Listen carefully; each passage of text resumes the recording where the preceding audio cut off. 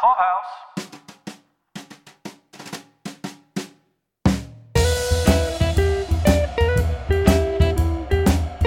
This is Paul Daly here with my wife, Caroline. Hey, guys. And today we're here to discuss the second episode of The Marvelous Mrs. Maisel. This one I can't pronounce. However, it translates to I live in a big house on the hill. Yes, it was Russian. It got brought up because Miriam Maisel went to college studying Russian literature and exposed how very little this was going to help her in real life.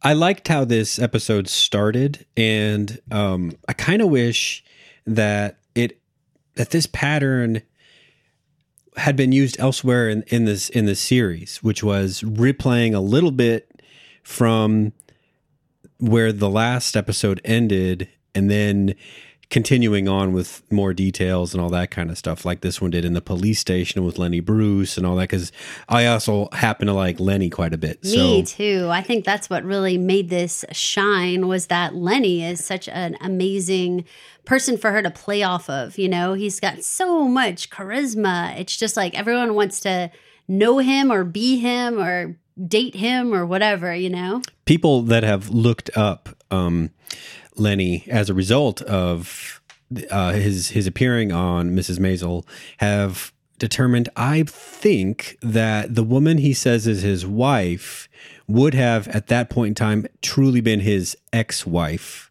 already. Okay. That he had been married but divorced by then. Well, you could tell that their relationship was very hit or miss there. But I loved Lenny's, like, his responses to her when she's like, I'm dying here. And he's like, yes, sitting in a cab must be harrowing.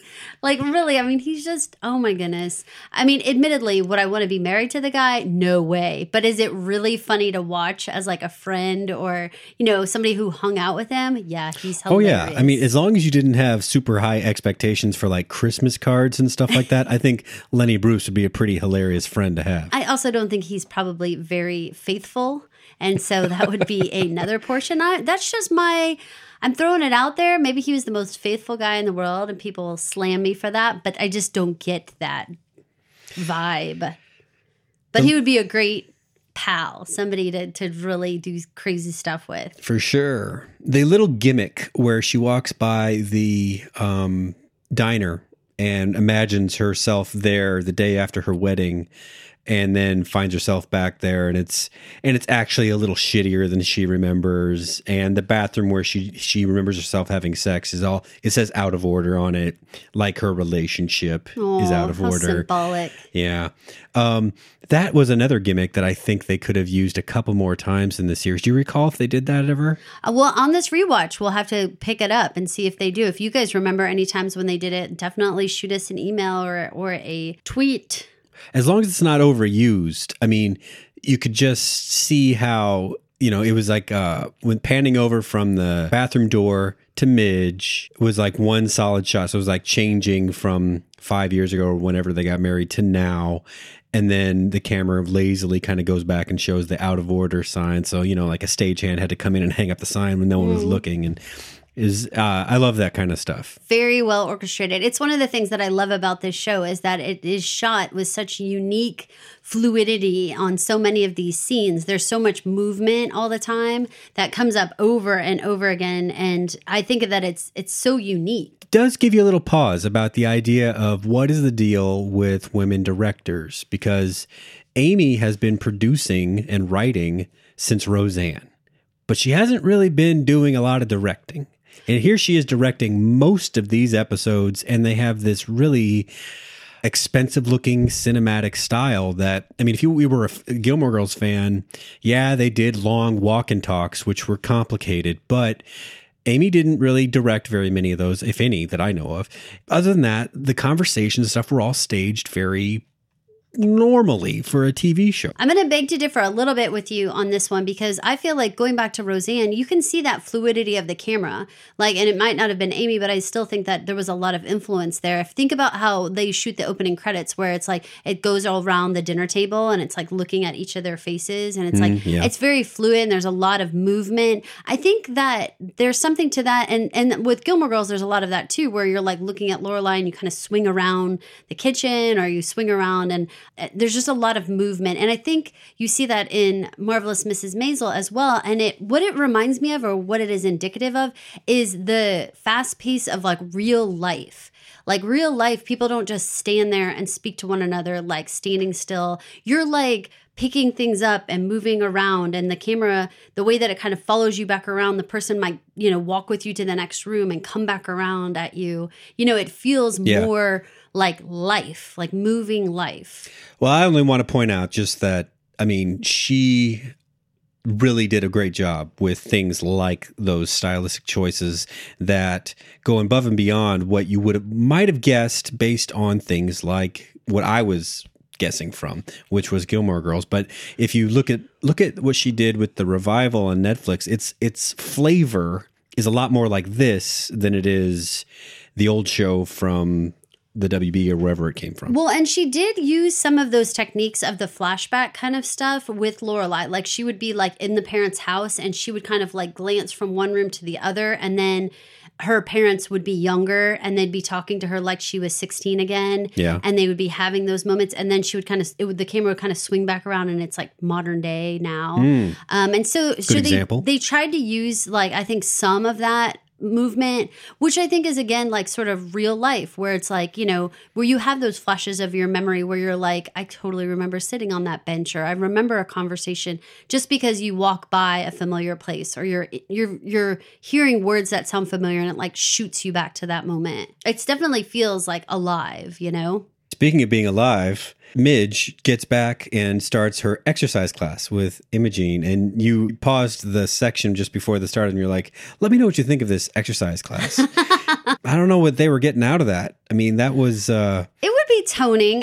Some of the stuff that they were doing, like definitely, like if you lean back on your butt and you keep your legs in the air and your shoulders up off the mat and stuff, like it's definitely like pumping your core and stuff. And some of those movements are like, it's almost like a ballet class that they're doing in a lot of ways. And then also I found the movements to be like extremely childlike. Like some of those moves they were doing is like that hang like a rag doll. I swear to God, we did that in like elementary school, and crab walking and stuff. To add to what you're saying, childlike, like I know that it was a different time and all that kind of shit, but if you look what women and people wear to work out these days, it is like very task specific, But what they were wearing looked like you could wear that to the beach or to a picnic or to something else. Well, one of the deals was if you like really paid attention is that they were not attempting to break a sweat.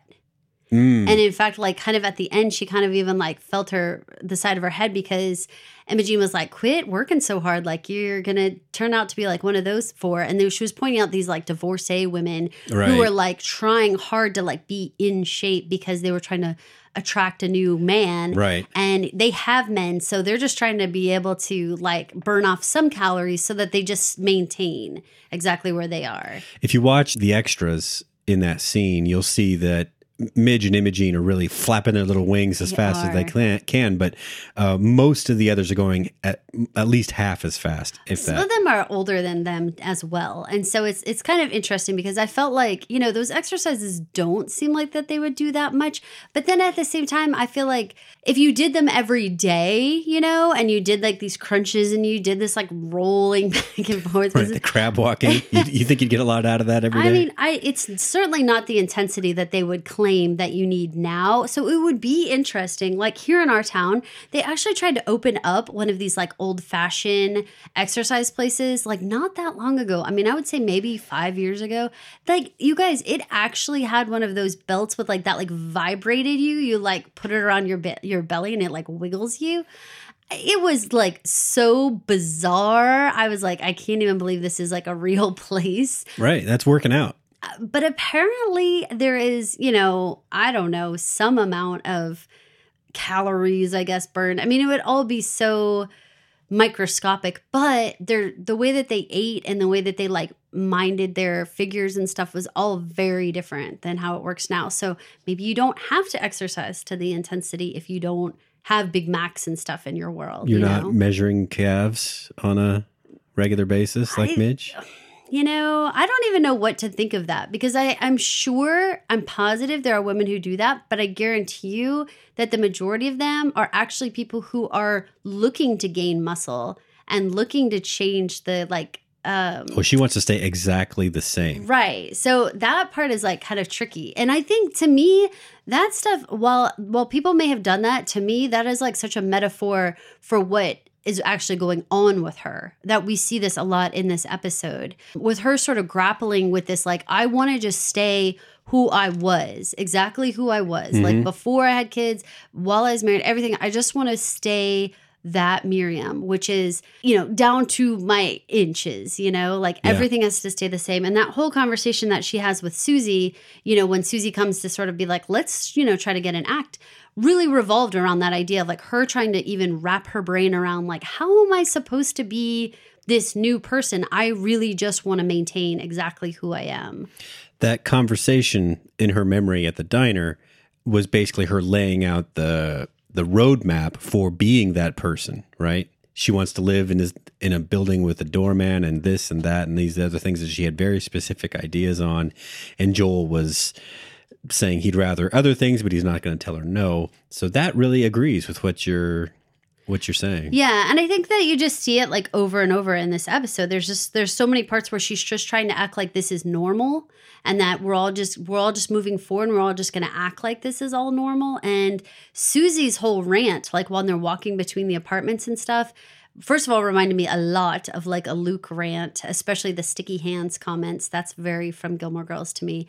But the entire idea of like her like narrating how crazy this life really was, you know, like your apartment's gigantic. Is this Versailles? And, you know, what are we in a backup apartment? Like how everything, she just narrated Midge's entire life, if you look at it, you know? Yeah. And was just sort of like saying like, this is surreal, you know, nobody lives like this. And the idea that, you know, you basically have Miriam answering like, yeah, but I want to maintain this like as long as I can. What did you think about Susie's entire tact with this? That she was going to actually thinking she was going to sit down after that first, you know, spew on stage and think that she was going to get Miriam to like commit to some sort of like routine with her? Well, it lets me know a couple things. It lets me know that maybe it's true that she did see something super unique in Midge on stage, but it also tells me that Susie is probably in a fairly stagnant, if not completely desperate place in her life where, unlike Midge, who wants everything to stay the same, Susie is so tired of the same and she would like something to come along to improve it, and she thinks she found it. Well, and she's willing to change and looking for change, whereas you have, you know, Midge, quite the opposite, like trying to cement her feet and keep her life as, you know, uniform as possible, you know? But she has these like breakout moments. One of the moments that I thought was like real interesting about that was that she gave Susie money at the end of this in exchange. And at first Susie was like, what is this for? And she's like, for bail. And it's like, okay, fine. But it was interesting because later with her father, there was a discussion in the bedroom and Abe gives Miriam money and she's like, what's this for? And he's like, I don't know. Like, it's like, there's like this weird of like where like the end of conversations just end with someone giving somebody else money. Like, just here, be quiet. That's interesting. You know? Yeah. It's kind of funny. It's definitely felt very like a learned behavior. You know, like I saw my dad do this, so I'm giving you money, you know? Speaking of the dads, the father-in-laws both figure pretty prominently into this episode. You know, selecting guys like Kevin Pollak and Tony Shalhoub to come in and play these parts that aren't even in every episode was probably an expensive idea, but it was very worth it because whenever either of them are on stage, they consume the screen. You know, every good line goes to them. I mean, Joel does not get anything meaningful said when he appears walking into his dad's office for like 5 minutes. Right, I agree. You know, and when he does finally speak, he's plainly scared of his dad because he doesn't tell him the truth. He does say that we're splitting up, but he doesn't tell him why. And he actually denies it. Like when, his dad's like, who's the girl? He's like, his dad's nope, nobody. Very smart. Well, and I think it's just so predictable. Like Joel wouldn't leave without a backup. That's how it works. Like he's just going to move from one girl to another. He's not going to go be a bachelor. Like that's not what a guy like Joel's going to do. Right. He's going to have another girl Need ready. someone to take care of him, right? Hell yeah. Somebody's going to be making dinner for him every night. As a contrast to the bombastic and overstated Moish, we follow Abe into class where he constructs an analogy out of a vector definition. It was hilarious. I do not find math funny at all, to be clear, okay? Like he's a professor at Columbia of mathematics. That does not sound like a jokey job, okay? But when he goes into this whole vector thing and he's like V1 and V2, they're never going to break up forever, but V1's dad is not going to be around forever. And he draws that little RIP, little gravestone. Oh my God, I was dying. Yeah, it's pretty clear what he meant in that whole scene. It's not that there's a whole lot to discuss other than it was just so well acted, And he's like so dry about how he explains things. Like to me, it's like that's what's so different about the two dads. Like Abe is so matter of fact, but hilarious, like on point, but like matter of fact. On the other hand, like Moishe is always he is like bombastic's a great word. He's like so over the top. He's gonna talk you to death, but he's gonna fill like the air with every word he possibly can, and he's gonna build this colorful world of crazy all around you. Abe's gonna say like half or a tenth of the words that Moishe says, but his words are going to sting and get right to your heart. Like he's just gonna sum it up in a second. It's no wonder they don't really like each other. They're cut from two different cloths completely, right? So I'm not overly familiar with the Jewish faith, but Rosie's trip to Drina's parlor, I wonder if that's a thing. Or is that just maybe a New York thing? No, I don't think it's that at all. I honestly just think that it's one of those things that like, it goes back to sort of the exercise class and other things like that. Like I think that there's just like things that people used to do and a fortune teller and the idea of like believing in, I don't know. It's like, how can I say this? To be honest with you though, like women of that time, they couldn't have gone to like a therapist and just like talk this out. And there's this like huge need to keep everything hidden. Like you don't talk about your dirty laundry. So Rose couldn't go talk to a friend about having problems with the marriage. Right. And she couldn't go talk to like a therapist or anybody about it. So this fortune teller thing, I think is this like light version of like, how do I get this stuff off my chest and sort of get some advice that like doesn't exist in society for me. Like I cannot tell our family secrets to anybody because you just don't badmouth the family, And yet I've got to get some feedback. I'm still, I'm a gal and I want to talk it out with somebody. So Drina really offers that. In a way, this scene really doesn't drive the plot forward, but it does have one of the most hilarious lines. There was danger for her in Paris. Oh, the bread? Yes, the bread. That was hilarious. Well, and again, though, like the fact that they were like, they agreed upon that bread was danger. Was the danger. Midge. Like, right. I mean, it's like this whole other way of thinking that it would be like carbs would ruin her. Right. That's just like, oh my God. Oh, there was danger for her in Paris. The whole thing. So then if we talk about Rose, we've got to talk about Shirley, Joel's mom. Now, this scene with the phone call is super foreign. We have not gone through divorces ourselves, Caroline and I, but we have been in the periphery of a couple divorces. And let me tell you, the in-laws are like set up like opposing camps on a Civil War battlefield, right? But they are not exchanging notes. But I would say that this part might be a little more cultural, that this part might be a little bit more like how they shared, I'm going to call it a pew and it's probably not, but a temple. And they like went in on that because it cost money to like buy it. Like I think that there's a little bit more shared responsibility. Kind of, yeah. And I think that there's still a lot of like, at least like I'm going to say stereotypically, like a lot more where mothers continue to, specifically in the Jewish faith, be a little bit more like hands-on and involved and like getting them more, they're more involved. They're going to be more like sitting, you've heard like matchmaking and all that kind of stuff like that. Yeah, they seriously thought that they amongst themselves, the mothers-in-law could patch this thing up. They could pull the right levers and pull the right strings to get the kids back together again. And sometimes though, I wouldn't say that they're crazy. Like I would say that like, I think that there's a lot to be said for like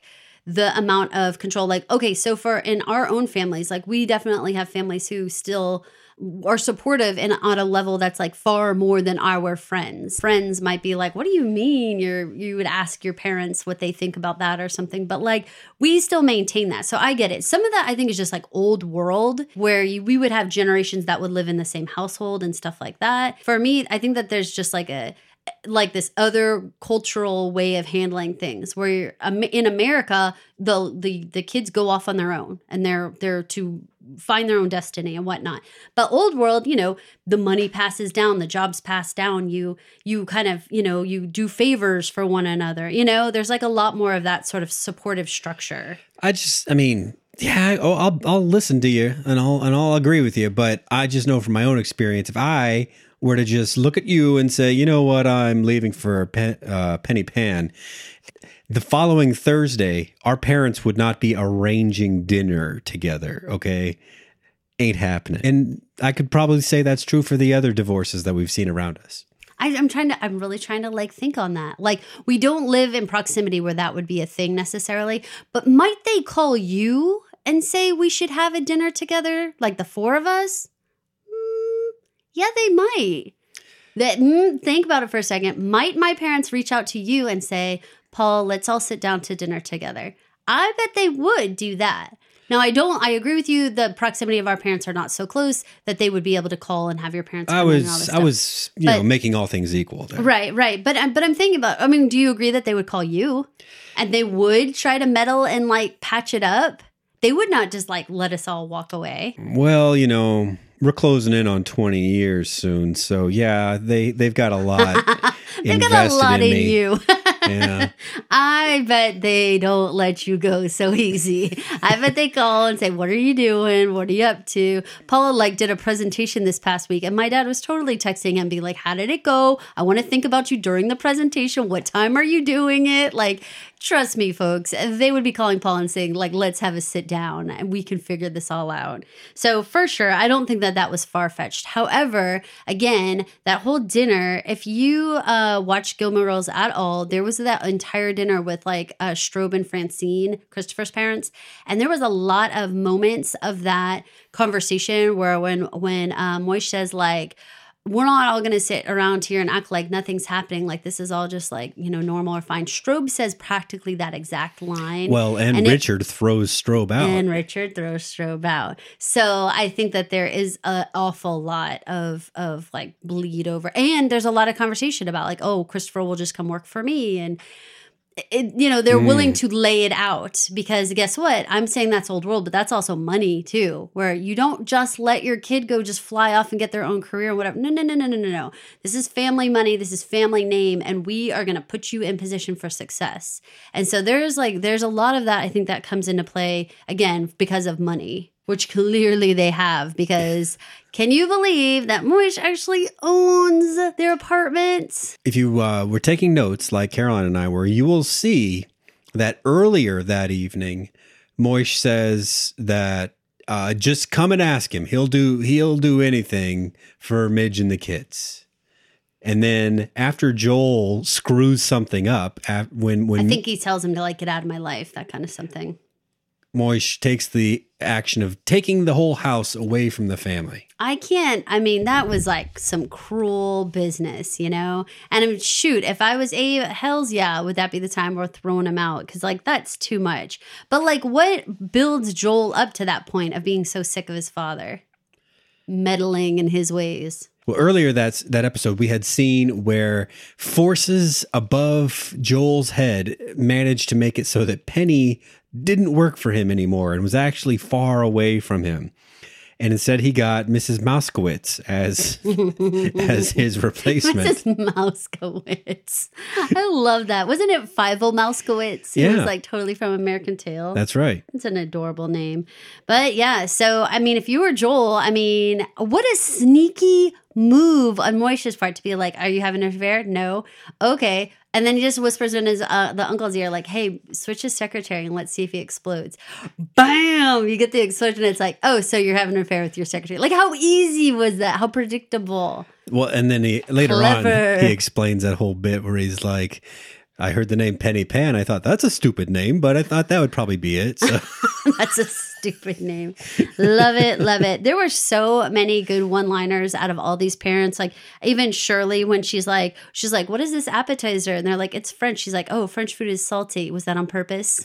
Like, who talks like that? But it's like the stuff you would say in your head, right? Like, was that on purpose? You think that in your own brain, Or like Abe when he invites Joel into the bedroom and tells him that he would enjoy throwing him out of a much higher window out of this building because this far down, it's not a for sure thing that he would die on impact. Exactly. What I loved, he was like, don't call me, no, you don't say my name. He's like, you just cross the street and I don't care if there's a pedestrian walk because your pedestrian safety is not my concern.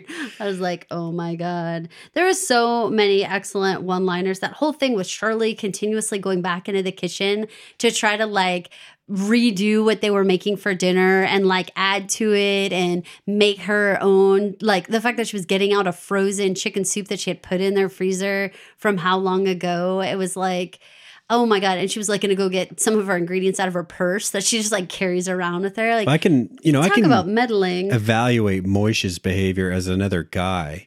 But Shirley's behavior is just like flat out annoying to me as a guy. I imagine amongst women politics, the idea of going into another woman's home and like stashing food for the next time that you're there because you're counting on the food being there to being not to your standards so that you can eat it later. That's got to be more than annoying. Oh, that's right? Like some power play shit. I mean, that's the point. Like both Shirley and Moish did the same thing. They just went behind their kids' backs and did whatever they wanted to do anyway. Like they pulled strings left and right with the kids, down to like dinner, trying to serve other things for dinner that was not on the menu. And I don't know if it's like really a woman thing, but it's like a busybody move to like not just sit down and be a guest. I mean, it obviously ruffled Rose's feathers. She like constantly was like putting her hand back on Shirley's shoulder or chasing after her or like whatever, which provided like an awesome backdrop to the fathers who were arguing, and they had totally been meddling on like another level because Abe had told her to go put on her face and go chase down Joel. Here's Moish like totally getting involved and like busting up his affair basically. So they were meddling just as bad, but like on this like domestic level, Shirley and Rose were like, Rose was trying to protect her daughter and being like, this is my daughter's meal, don't do that. And Shirley's like, whatever, I'm just going to do it anyway. Yeah. Like they were totally doing it just in their own ways.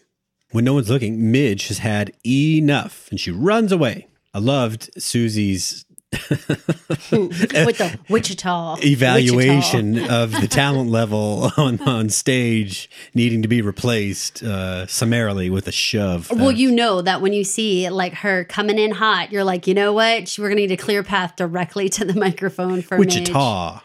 It was so funny. But okay, so that complete barfing up of truths, with the fact that she doesn't know anything about her finances. She doesn't know anything about her own home or, where she lives and how this all works. And I appreciated because I joke often with my other friends, definitely my friend Wendy on SoManyShows.com. We joke all the time about the idea of like bras and just like it's like so hard to think when you have such an uncomfortable situation going on. And so when she says like bras and corsets and girdles, we're all, designed to cut off the circulation to your brain. So when your husband tells you something, you just believe him. You just go with it. I think there is a whole lot to that. The whole idea of like, when you make us worry about all this, like essentially nonsense is like what I would categorize corsets and all that stuff into. It's like you have us worrying so much about our hair and our makeup and our figure and everything that like we don't even ask questions about like, who owns our house and how much money do we make and are we paying the bills? And, you've got us doing busy work over here. And there's a lot to be said to that.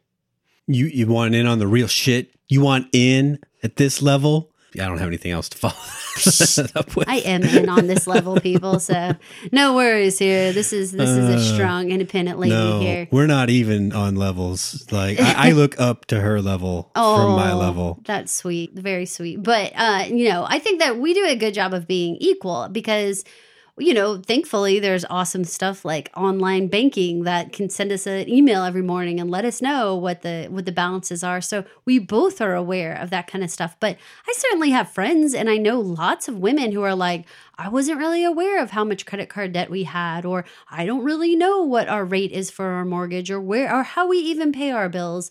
That's surprisingly more typical than you would even maybe think.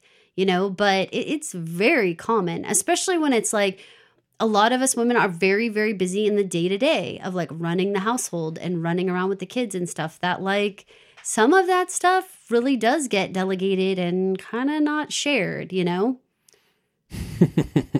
Until there's no other choice because they're taking the house away. There's a freaking penny pan to really bust stuff up. So once again, adored all of the set decorations, all of the beautiful costume design. I thought all of it was amazing. Love the music choices at the very beginning there when she's like walking in the downtown area. That kind of German pop song, I imagine. Loved it. At the time. Oh my God, so like engaging. And I feel like they do a wonderful job of like putting you right back into that time. And I appreciated that they bothered showing things like the exercise class. Those kind of small moments, like her, when she realized in this episode that she started putting on her lipstick and brushing her hair again and then being like, wait, I don't have anyone to go to bed to, so I can just put my cold cream on. Some of that was like, wow, we're getting these like really actually intimate glimpses on like what it was like to be a woman in that time. That's not this very generic, overview of like, well, the husband went to work and the wife stayed home. But it was like, but look at this detailed exercise class and look at this, grooming routine and stuff. Like it's so much more detailed than so many other shows would ever show you. You ever wonder, and I bet you never do, if you look around, you're on the road, you're driving around, you see the cars around you, right? Some are in pristine shape. Some are old. Some are battered. Some are new and kind of battered. Some are old and definitely kind of battered. But by battered, they may have dents or broken windshields or mirrors missing or little chrome bits not there where they should be or whatever, right? Mm-hmm. This is how you see the normal world, right? Okay. But whenever you see a period movie or TV show like Mrs. Maisel or 11/22/63, they have to get all the cars that they use from collectors that have restored their cars to perfection. So you never see the beaters in these things. You know what I mean? Right. Unless it's like a plot point or something. But Unless it's a plot point, right? You're right. Like the cab that was going by was like really shiny. And like if they were going to make like an Archie movie or something like that, his jalopy would be like not working very well. But, like I was just noticing all the cars in Mrs. Maisel and they're like really awesome period cars. But then I was thinking they can't all be awesome. Well, and part of that point too was, to your point, yes, absolutely. And I think that that's one of those things that I think stylistically, if you're in Uptown, they're not going to show you anything that's not shiny and gleaming and perfect, because that's part of the personality that is Uptown, Mm-hmm. I think downtown, when they were showing you the people yelling out of the windows, the man pissing on the street, the dog, all that stuff. Sure, there probably were beaters on the street. Maybe that would be an interesting thing to go back and look. Like, was there a broken down car? Surely, if those cars were all shiny and perfect, yeah, I call bullshit like you. Like, there's no way they were all beautiful cars at that time. That makes sense. So.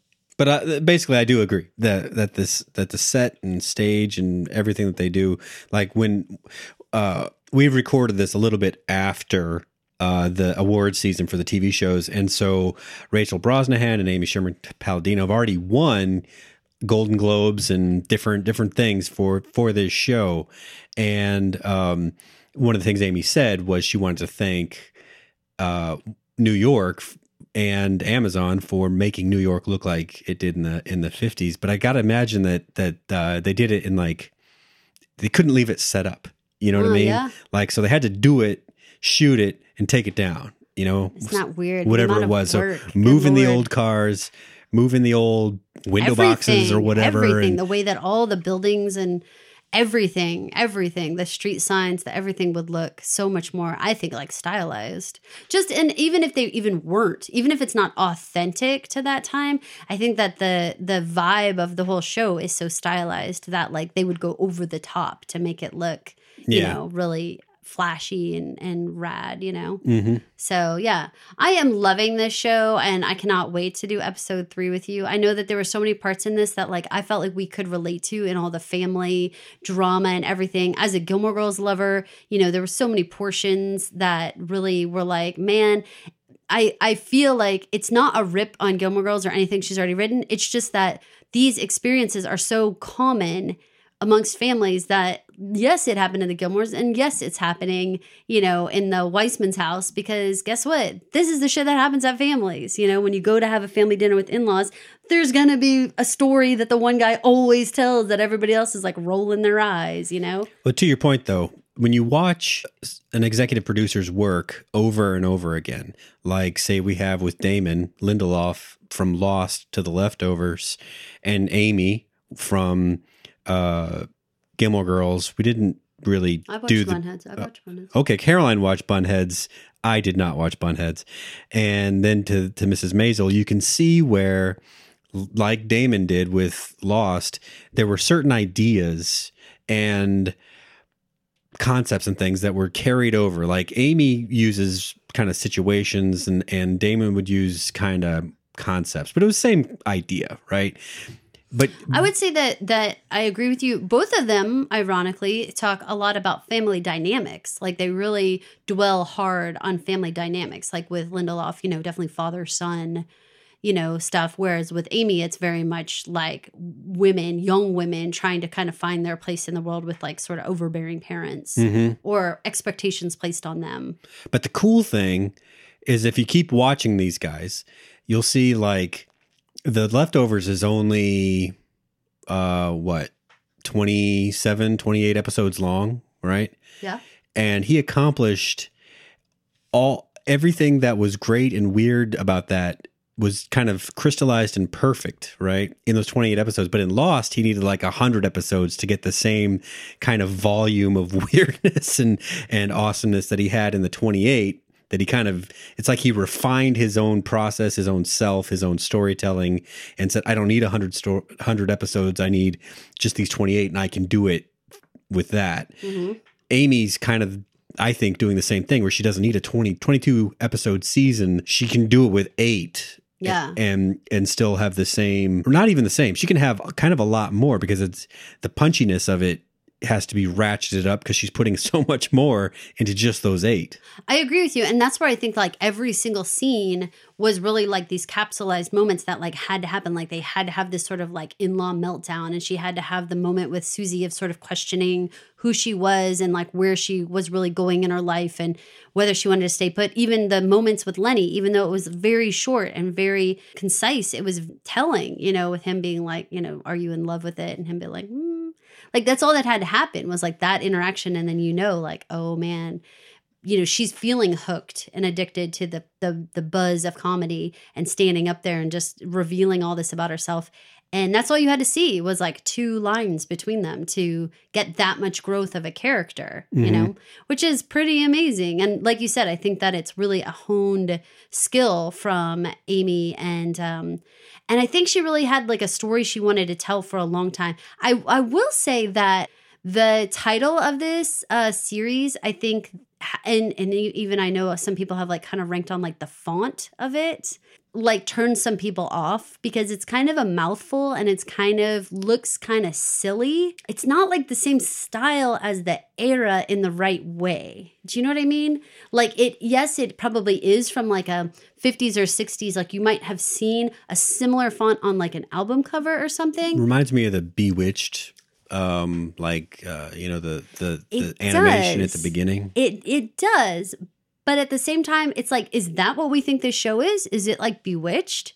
There's got to be No, something to I the think way that it's- they I think decided to it's- name it. But that's what I mean. Like, I think that they kind of sold the show short by making you have so many associations with the font and the wording and the everything that kind of comes off a little silly when I don't think that the topics and the actual sophisticated level of the acting and the writing actually is. Do you know what I mean?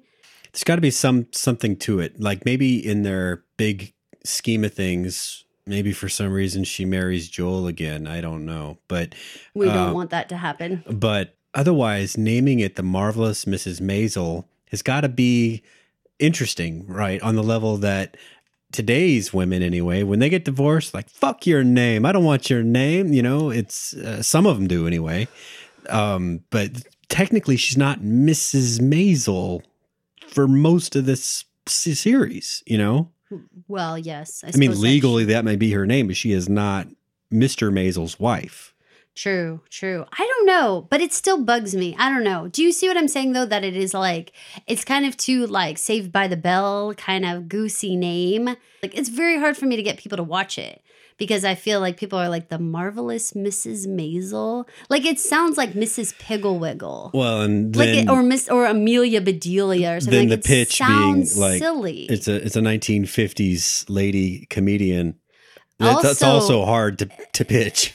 For some reason, it doesn't capsulize it at all, which is, it's really difficult. It just like, I just feel like it's a mismatch is like the best way I guess I can say it. And Mrs. Maisel was only on our roadmap because of Amy. absolutely. But And in fact, the name initially, as soon as you said the next project she's doing is Marvelous Mrs. Maisel, I was like, what? So like, this sounds like an old lady, like weird, just dorky. when is she going to get done with this shit and go back to Gilmore Girls? Basically, like, yes, when can we get another revival? Like, I don't know. There was, when you come off of a Lorelai character who is like so cool and hip and like everyone wants to be here, that's so the antithesis of a Marvelous Mrs. Maisel, you know, that just sounds so Maybe it's supposed to be sappy. ironic. I'm sure. I agree with you, but it's hard when you have to like fight the name. Right, when you're just looking at it on TV Guide and it's next to the Big Bang Theory, whatever you like. Next. Mrs. Right? Maisel. Mrs. May, it just sounds right. Even when you just said it, it sounds like like a librarian. teaching show? Or? It's a librarian. Yes. Well, I'm so glad that we knew about Amy Sherman Palladino and we knew to give this show a chance because we are loving it. And I'm very much looking forward to the remaining 6 episodes. Please let us know, what do you think? What would have been a better title for this series? What would have maybe been a better match to who you think how rad that Miriam Midge Maisel really is? Should it have come up with like some other more, I don't know, sassy name that sort of better fit her? I would love to hear what you guys think. Thanks a lot. Thank you for listening. This has been an original Pod Clubhouse production. Pod Clubhouse is a podcast network dedicated to encouraging collaboration among podcasters and friends to bring a fresh voice and diverse perspective on a wide array of content. Please visit and leave a comment for us at podclubhouse.com. Rate, review, and subscribe to our podcast feeds on Apple Podcasts. Follow us on Twitter, Instagram, and Facebook. You can find us at Pod Clubhouse. Our DMs are always open, and we'd love to hear from you. Pod Clubhouse.